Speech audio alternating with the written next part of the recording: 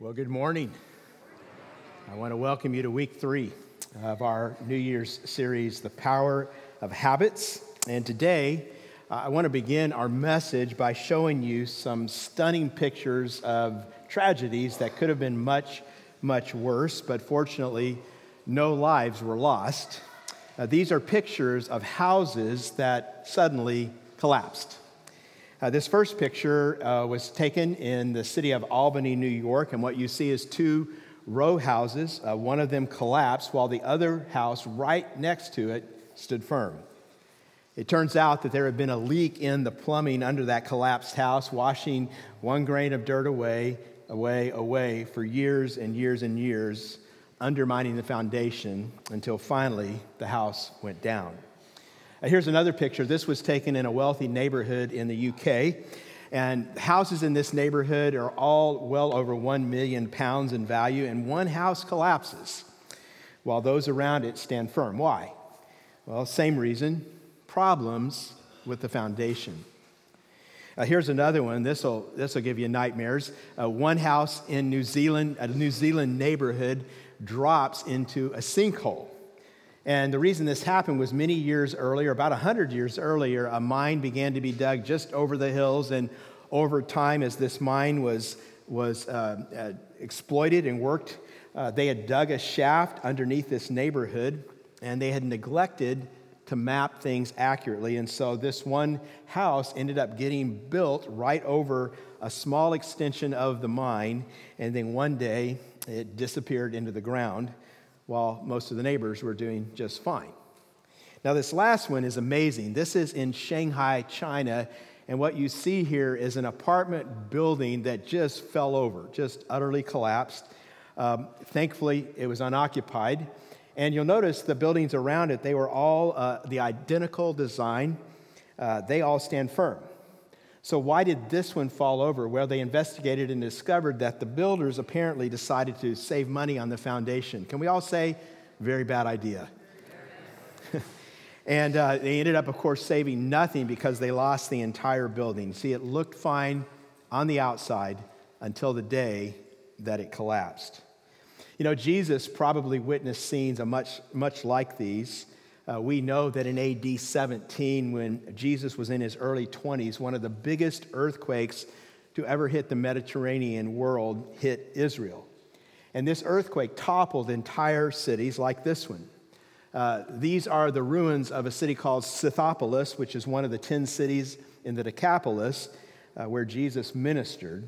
And we all know in California how earthquakes work. You know, one house may go down, while the other house next to it stands unscathed.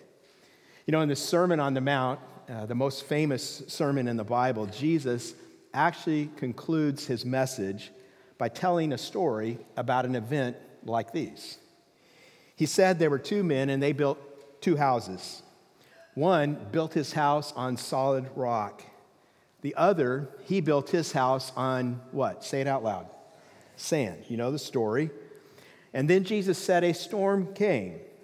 Violent winds, violent rain strike the houses. They hit both of these houses. Floods come. It's the storms of life. And the house built on the sand collapses, while the house built on rock withstood the storm. After telling this story, Jesus said this in Matthew 7:24. He said, "Therefore, everyone who hears these words of mine and puts them into practice is like a wise man who built his house on the rock." Now today, I want us to look together at how we can do that. How do you build your life on God's Word, on the Bible, so that you're building on solid rock, so that when rains and winds and floods come, those inevitable storms of life, that you will be able to handle what happens. And we're talking today about the habit of Bible intake. And if you've been here the last couple of weeks, you'll remember how we talked about keystone habits, those super habits that impact our lives in multiple ways. You begin to practice one thing and it just ripples out across so much of your life.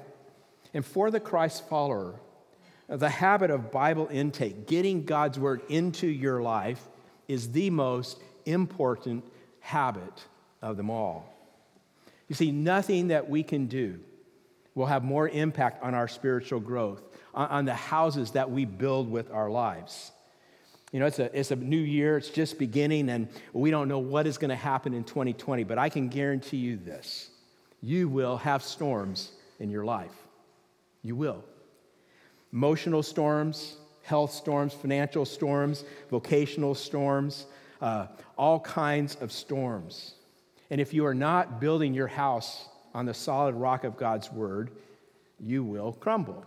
You will not be able to stand. I want to invite you to open your Bible to James chapter 1 if you're not there already. We're going to be studying verses 19 through 27, and we're going to be asking as we look at God's word, how can we each develop this habit of getting God's word into our lives?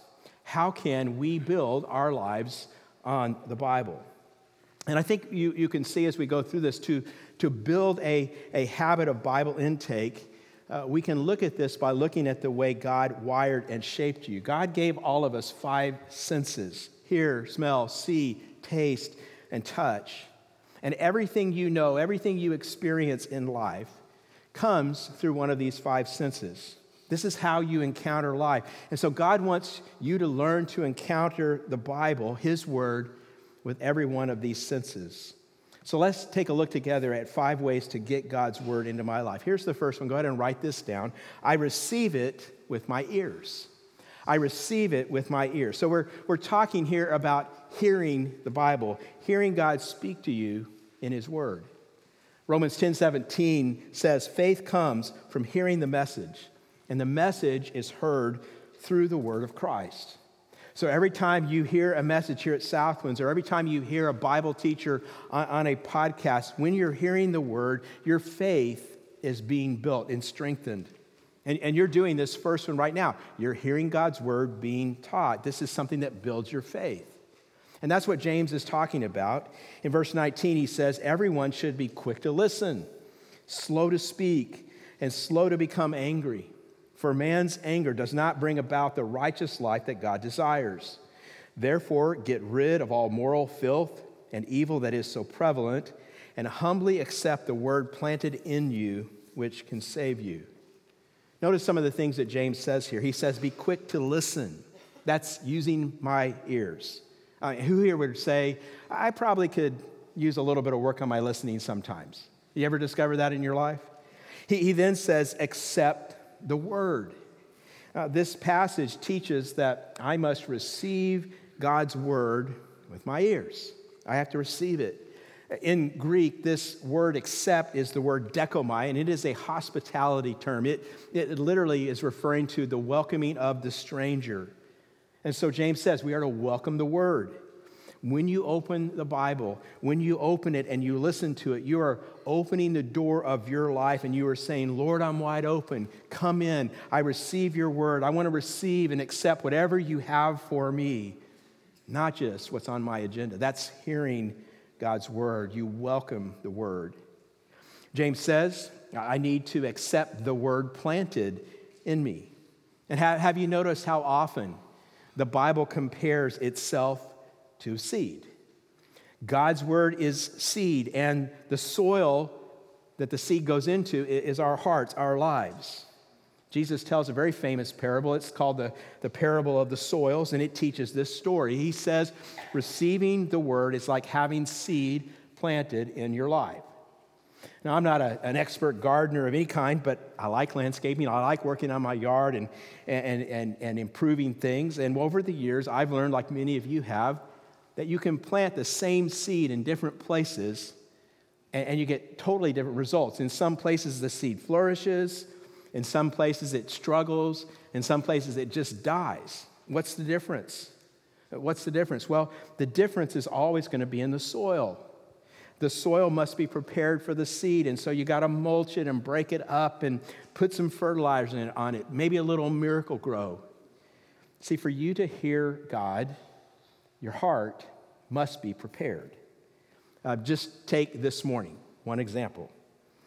This may describe your life in the last few hours. For some of you, say you kind of got up late, and so now you're kind of rushing to get your family ready to get to church, and then as you're driving to church, your kids are brats all the way here, you get in late because somebody stopped to talk to you on the way, across the courtyard. And then when you come into the room, someone sat in your seat and they mess with your habit of sitting in that seat, and you miss some of the worship songs. And did I describe anyone's morning so far?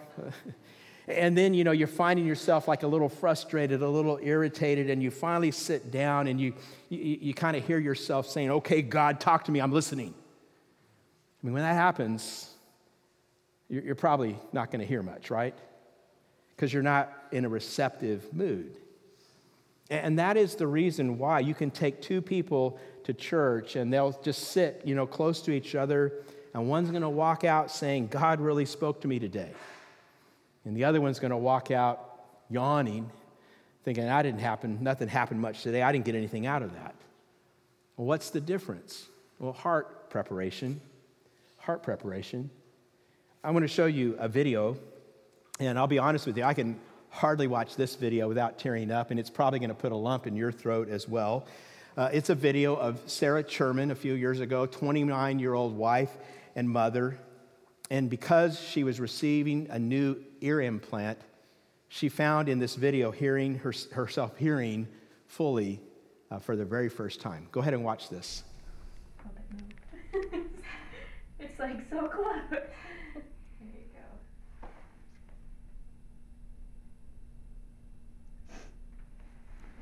We're not right over it.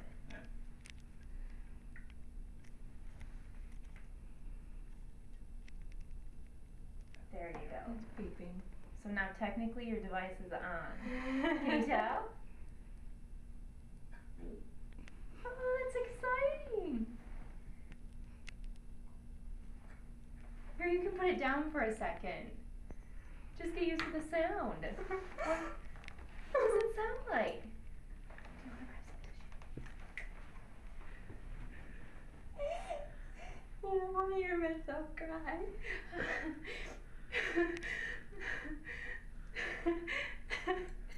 Can you hear me?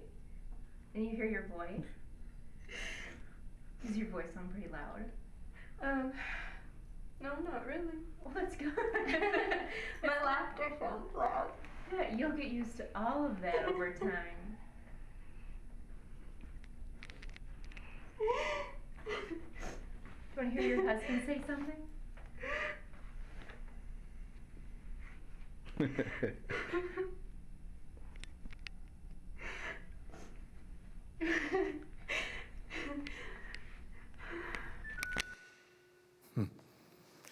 How powerful is that? I mean, just think about that experience. Just think about the joy of hearing the voice of someone who loves you.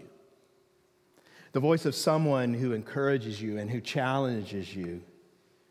Just think about the joy of hearing the voice of your Heavenly Father through the Bible. And here's what I'm saying to you. That joy can be your joy every single day. Every single day when you meet God in His Word. Some of you may be kind of sitting here right now saying, well, that doesn't really happen to me. I hear people all the time say, well, God spoke to me and in His Word, but He never speaks to me. Well, James is kind of giving us in these verses, maybe you can think of it this way, a kind of spiritual ear implant telling us how we can hear God's word. And he tells us we have to do certain things to have good reception of God's word. In fact, there are 4 attitudes we need for good reception. I want you to write these down. He says, first of all, to hear God speak, I must be quiet.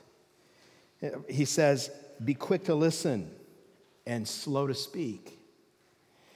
Sometimes my wife Dana tells me, Mike, when you're talking, you're not listening. At least I think that's what she said. You got to be quiet. You've got to get still. You can't hear God if you're talking. Second, James says, I need to be calm. He says, slow to become angry. Have you ever noticed when you're angry, you don't really hear much? You ever notice how defensive and upset people rarely listen? They don't hear. And the same thing is true in hearing God's word. The Bible tells us in Psalm 46, be still and know that I am God. And some of us don't hear God because we never get still. I read this week that speaking raises your blood pressure and listening actually lowers your blood pressure. So I'm up here raising my blood pressure because I love you. And you're out there lowering your blood pressure. And actually, some of you are doing that so well, you're asleep. You're successful at that, but that's not what we're talking about right now. We need to be quiet. We need to be calm. We also need to be clean. Third thing. In other words, if I want to hear God speak to me, I can't keep sin piled up in my life. James says, get rid of all moral filth and the evil that is so prevalent. You might say it this way: before you plant seeds, you need to pull some weeds. In other words, when I plant a garden, I don't just throw the seeds out. I go in there first and break up the soil, and I take out the rocks, and I pull out the weeds, and I get the soil clean so it's not full of junk. It's ready for the seed. James specifically says to get rid of two things. He says moral filth and evil. This Greek word translated filth is the word ruparia, and some of you are going to like this because maybe you're a junior high boy at heart, and others are going to be grossed out by it, but I'll tell you anyway. This word in the Greek language is sometimes used for earwax. Some of you are saying that's gross. Well, the point is, sin in our lives is gross. Sin in our lives keeps us from hearing God. And if you say God never speaks to me, maybe it's because there's spiritual, emotional, moral, ethical earwax keeping you from hearing him. James says you got to get rid of anything in your lives that you know is wrong. You got to take out the spiritual garbage. And I just want to tell you today, you're not going to hear God if your mind is filled with resentment or jealousy or anger or pornography or pride. You're just not going to hear God. He says, get rid of anything you know is wrong. Take out the spiritual garbage. You say, how do I do that? Well, the Bible calls that confession. We confess our sins to God. The Greek word for confession literally means just to agree with God, and it's the Greek word homologeo. The prefix homo means same. We get words like homogenized from that. The verb logeo means to speak or to say, so literally this word confession means to say the same thing about sin as God says. We're saying when we confess, God, I agree with you. You are right and I was wrong. It's when you look at your life and you say, Lord, I was wrong to say that to my kids. Lord, I was wrong to think that about that person. I was wrong to do that to that person. That's confession. And when you clear out the garbage in your life, when you confess and repent, it opens you up to hear God's word.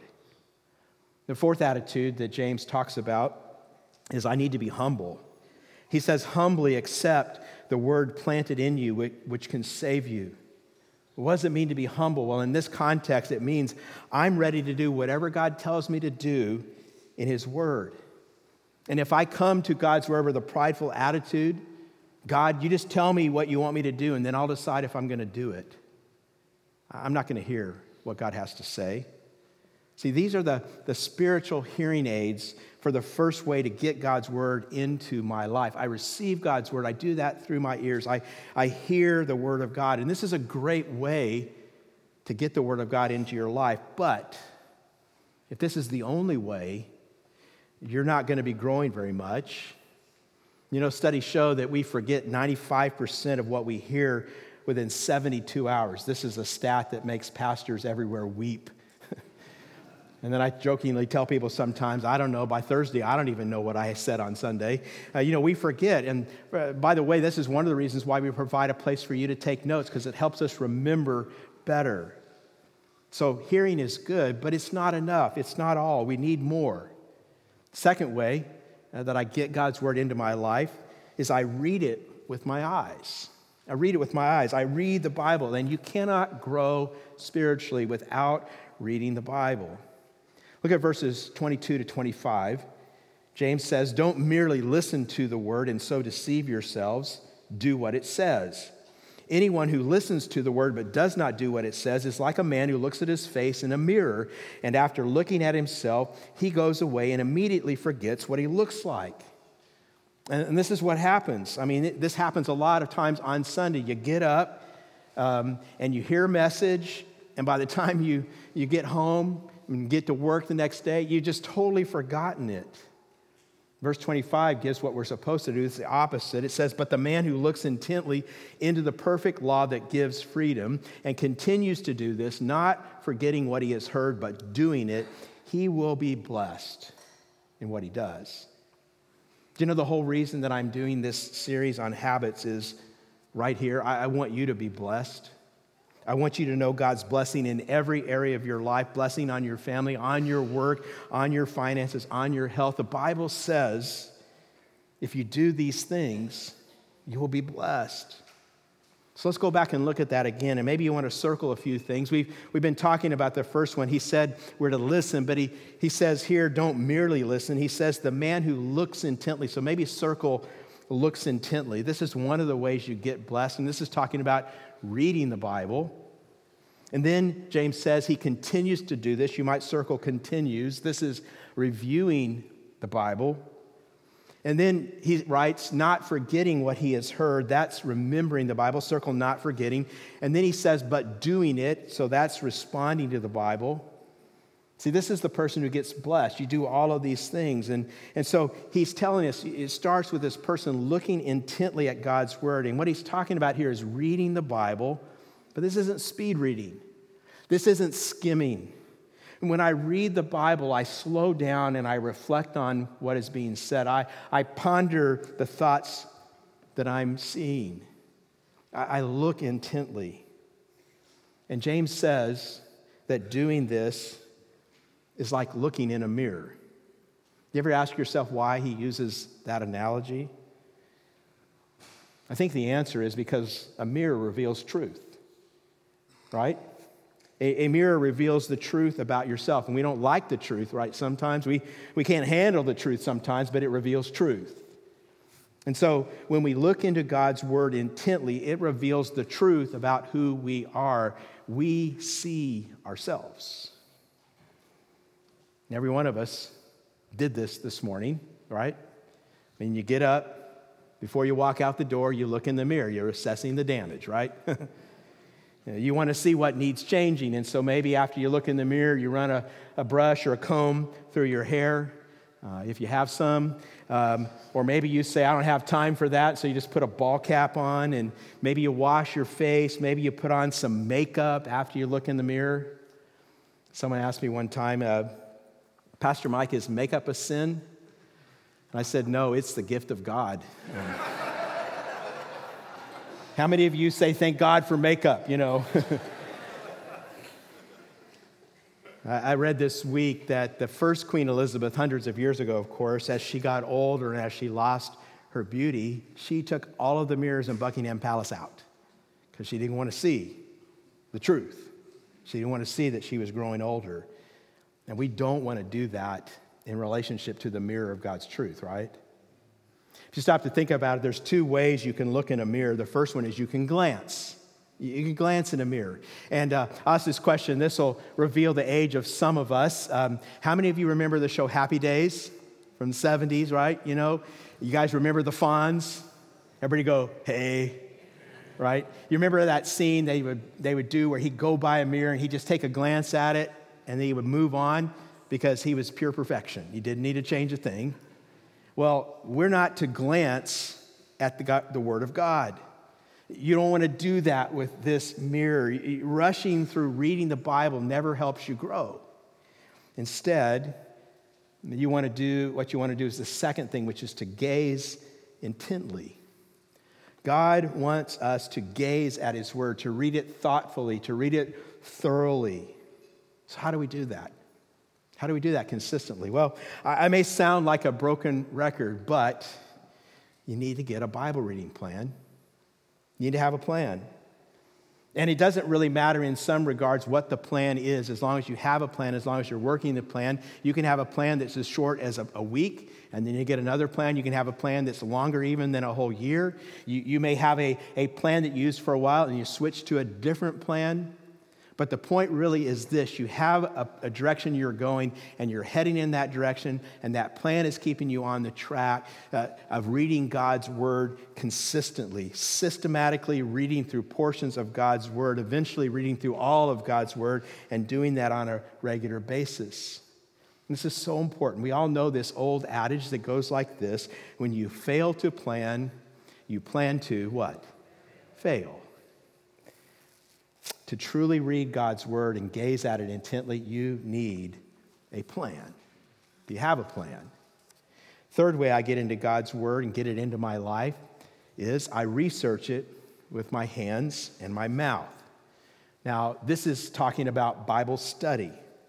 And what's the difference between Bible reading and Bible study? Well, essentially, Bible study happens when you read the Bible with a pen or a pencil and you take notes. In fact, there are two components of study when you think about it. It first of all requires writing down what I learn and then talking about it with someone else. This is what turns reading into study. When I write something down and then I talk about it with someone else, now I'm studying God's Word. And let me just tell you, this is part of why we believe in life groups.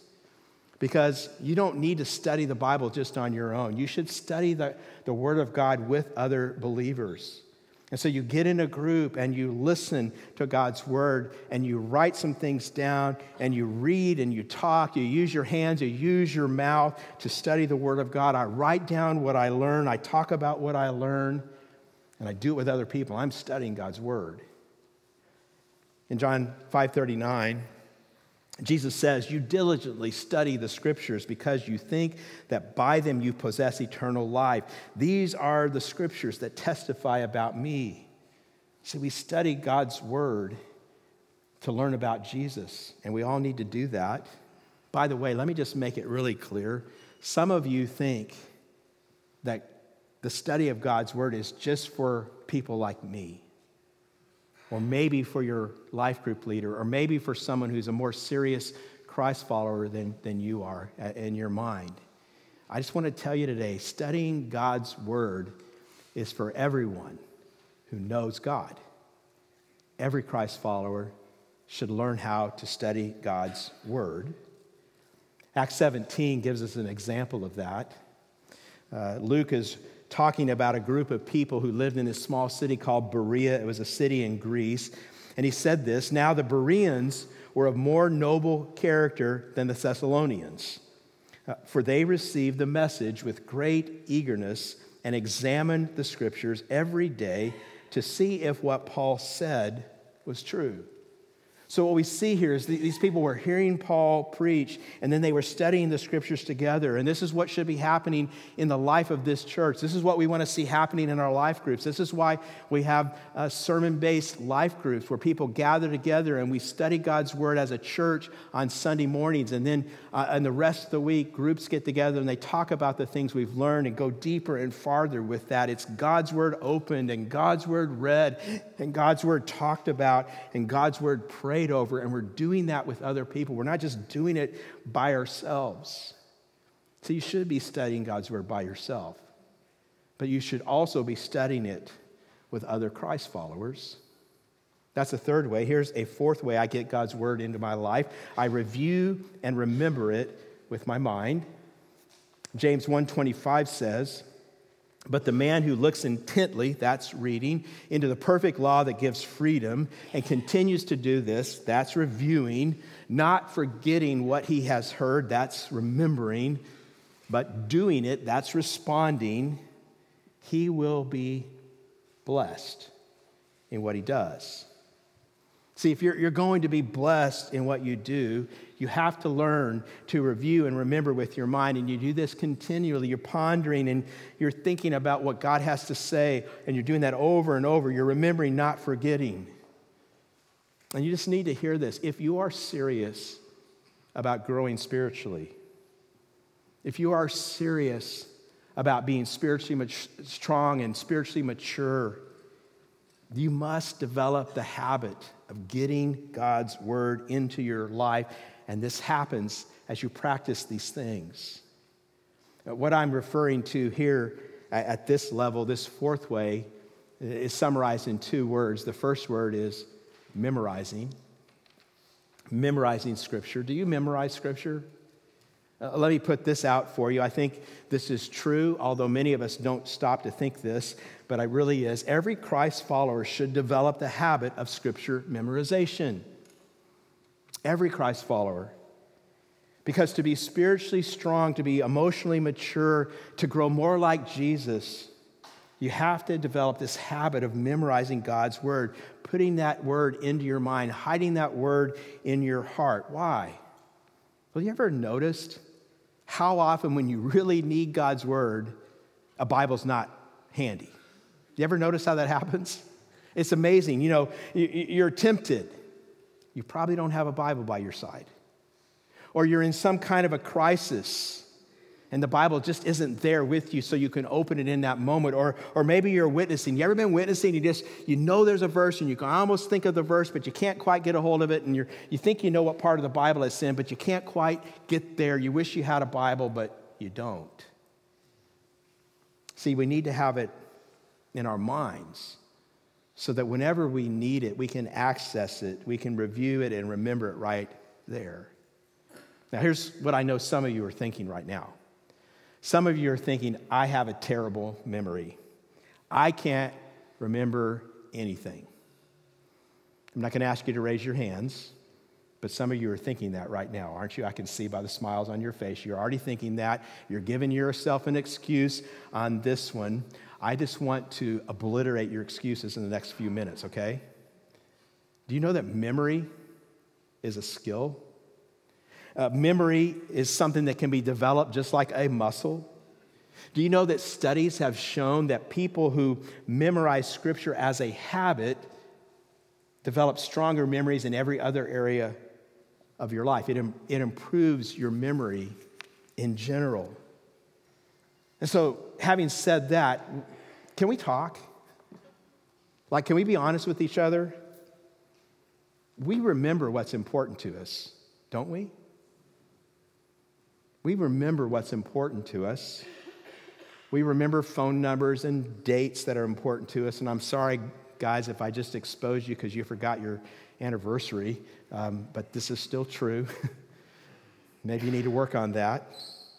Someone says, I can't remember anything, but you can quote me songs from the 70s and go on and on and on, or you can quote me baseball stats if you're a baseball fan, or stock quotes, or favorite recipes. I mean, you get what I'm talking about. We remember what really matters to us. It's true for everyone. And so you can develop this habit, and you should develop this habit, and you can work on this habit. And by the way, though I think I'm going to trust the Lord just put this in my mind, there are apps for that.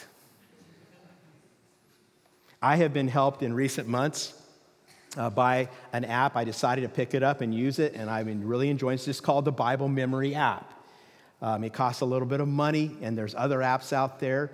But there are apps where, I now have on my iPad and on my phone little reminders that come up. It says, it's time to review this verse. And then I do this, and it tells me, bonk, you missed it this time. Or it tells me, you got it right this time. And, it just kind of organizes all of that. And I have, I looked at it this morning, over the last about 4 months, I have, according to this, memorized 91 verses. And it's just happened because it's a habit that I've developed in my life. And thank you for the applause. I don't think I need any applause. I think anybody can do that. It's something that's available to all of us. I'm just telling you it's there, and you should take the advantage of it. And it's a wonderful thing to be able to bring the Word of God into your mind wherever you are, whenever you need it. And once you've memorized things, it allows you to practice another important way of getting God's Word into our lives, which is called meditation. Meditation. Meditation really is just remembering and reviewing Scripture in your mind. And a lot of us, we hear meditation and we think New Age, but this is not what the Bible is talking about. Biblical meditation is entirely different.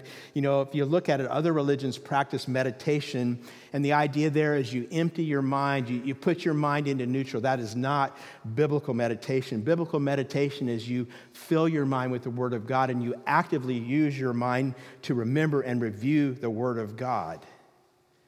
And you see, these work together because when you memorize Scripture, you can meditate on Scripture anytime, anywhere. Why is that so important? Well, I'll give you one answer from Joshua 1:8. Joshua 1:8 says, "Do not let this book of the law depart from your mouth. Meditate on it." How often? Day and night, so that you may be careful to do everything written in it. Now notice this last sentence. Then you will be prosperous and successful. Anybody here want that? I mean, it's an incredible promise. God says, if you do what I tell you, meditating on my word day and night, and then putting my word into practice, God says, you will be prosperous, you will be successful. And this is so important. It's so important. We actually, in our 201 class, teach you 6 different ways to meditate on Scripture. That's coming in February, by the way. If you haven't taken class 201, you can sign up on your Connect card. If you have taken it and you need a refresher, you're welcome to come back as well. See, this is just it's a part of the habit of Bible intake, and I'm trying to help you see how serious God is about you getting His Word into your life. God makes serious promises to anyone who takes Him and takes His Word seriously. One more way I get God's Word into my life. Number 5, I respond to it with my actions. Again, listen to verse 22. Do not merely listen to the word and so deceive yourselves. Do what it says. Now, James says, don't deceive yourself. How do we deceive ourselves?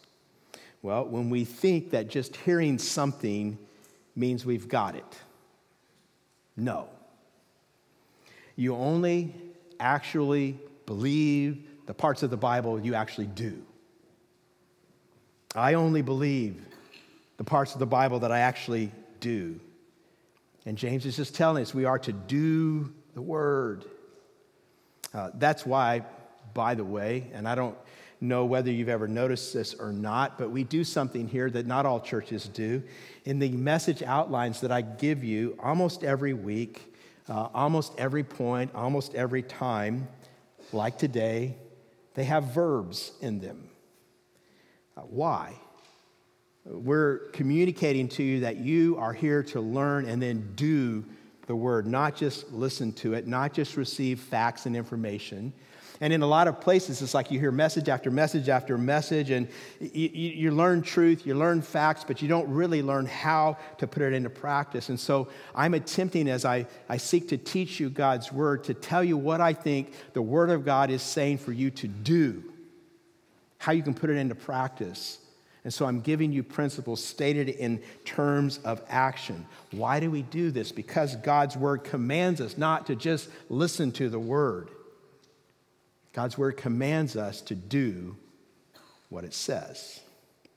Now, James actually highlights this truth in the last 2 verses of our passage, verses 26 and 27. Listen to what he says here.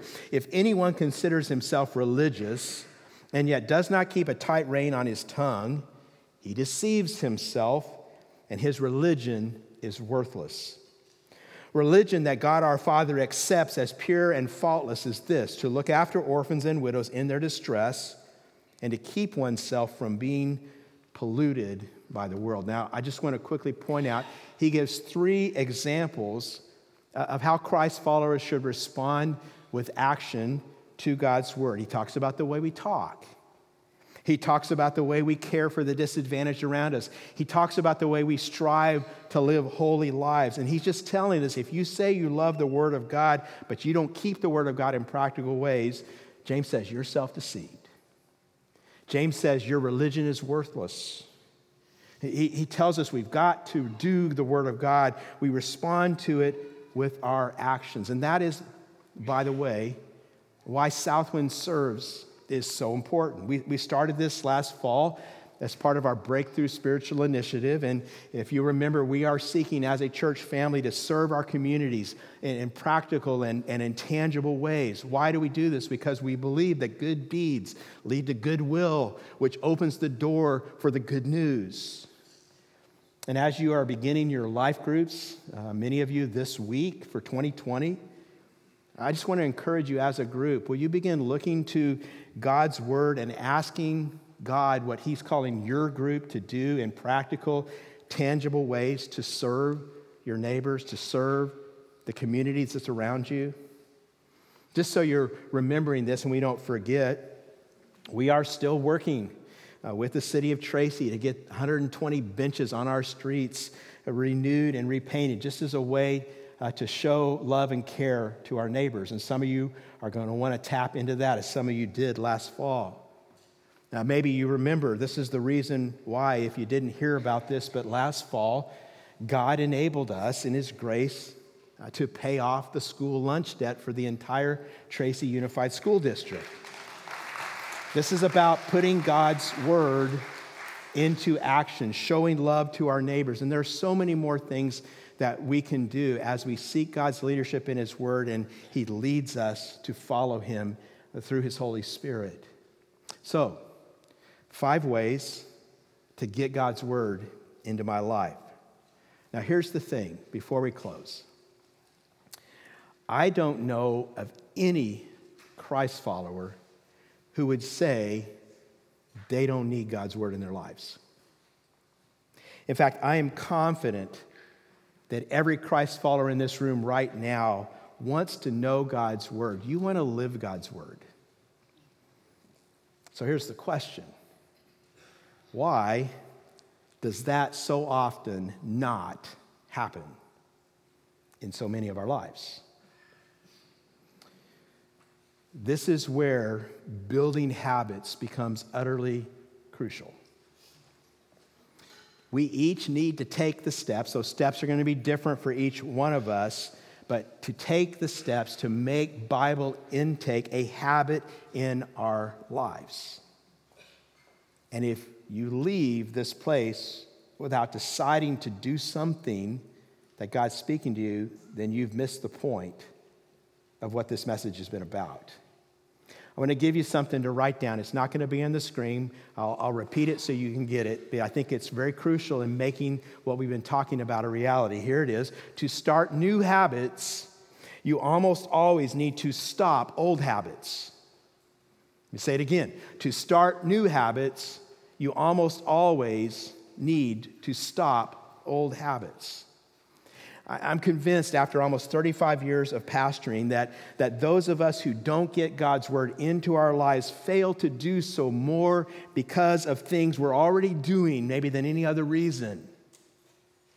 And so briefly, I want to consider a few things that may be getting in the way, things that you can change, things that you can confront in your life that will help you build this habit. You know, here's the thing I know. If I asked anyone in this room why you didn't read the Word of God this week, you would probably answer me more often than not with this: I didn't have time. People say they don't have time. Let me give you a couple of things about this. John Piper had a great quote a few years ago, and he said this. He said, at the final judgment, the purpose of Facebook, Twitter, and Instagram will be to prove that every one of us had enough time to read our Bibles and pray. Anybody feel weighed down with guilt when you hear that? But it's true, isn't it? It's so true. And I just want you to hear me. I say this with all the tenderness that I can. Every one of us has the time. I'll make it specific. Every one of us has at least 15 minutes a day to read the Word of God. You cannot tell me that's not true in your life. I will not believe it. You have that time if you stop doing some other things. And the reason I use 15 minutes as an example is this. The average reader, according to the tests that they do with people and the speed at which they read, the average reader, if they read 15 minutes a day, can read the entire Bible in 1 year. So what do you have to do in 2020? 15 minutes a day that's more important than that. Question to ask. What do you need to stop in your life? Secondly, one of our biggest obstacles is distraction. We have chosen to allow so much noise in our lives, and some of you don't even realize it. You know, some of you, you can't even walk into your house without turning the TV on, and you know you're not even going to watch it. Am I right? Or turning radio on. You don't want it to be quiet. Why? Why?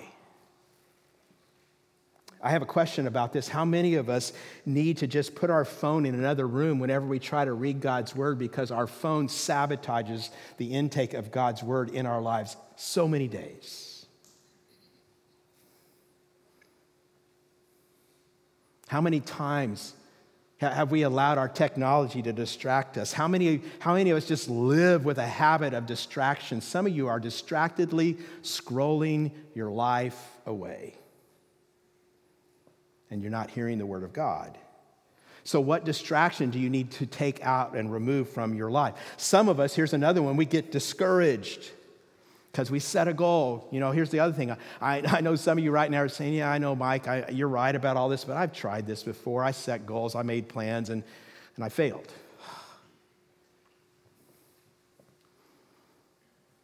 You're discouraged. Let me remind you of some theme verses for this series. Galatians 6, 7 through 9. Paul says, do not be deceived. God cannot be mocked. A man reaps what he sows. The one who sows to please his sinful nature, from that nature will reap destruction. The one who sows to please the Spirit, from the Spirit will reap eternal life. Let us not become weary in doing good, for at the proper time we will reap a harvest if we do not give up. You know, some of you, and you know who you are, you're inclined towards kind of getting legalistic about something like a Bible reading plan. If that's you, let me remind you of what we have said in this series already about grace. Let me remind you that the goal of reading God's word, the goal of Bible intake, is not to check boxes on a page. It is to spend time with your loving Heavenly Father. I have another diagnostic question. Let's see if you can answer this one. How many of you have ever in your life at least once missed a meal? Would you just raise your hand if you've ever missed a meal in your life at least once? Some of you aren't raising your hand. Well, so if you've ever missed a meal, here's my follow-up question. How many of you have ever said, you know, I'm such a horrible eater. I just can't eat. I'm never going to eat again. I'm just going to stop eating because I fail at eating all the time. You get the point, right? When you fail, just keep going. Just keep reading. If you miss a day, well, then read the next day. Don't make a big deal about it. Don't become weary in doing good. And then I have another question I want you to think about, okay? It's a thought experiment. And think about what your answer says about your heart and really about all our hearts. Here's the question. Here it is. If I promised you that at the end of 2020, I would give you $10 million if you read the Bible every day from now until the end of 2020, and I have the ability to do that, okay? This is my question, my sermon, so I get to determine the rules. If I made that promise to you and I could actually fulfill that promise, how many of you believe you would actually read the Bible every single day from here on out, and you probably wouldn't have a lot of trouble doing it? Would you raise your hands? You see where I'm going with this, right? See, in the end, we all do what is ultimately most important to us. I just want to leave you again, one verse, James 1, verse 25.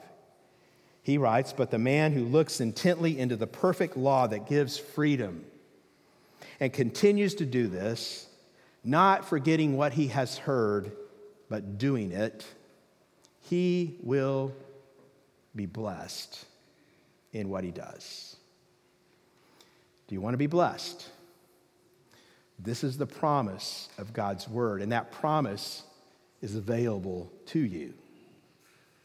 It's there. You can be blessed.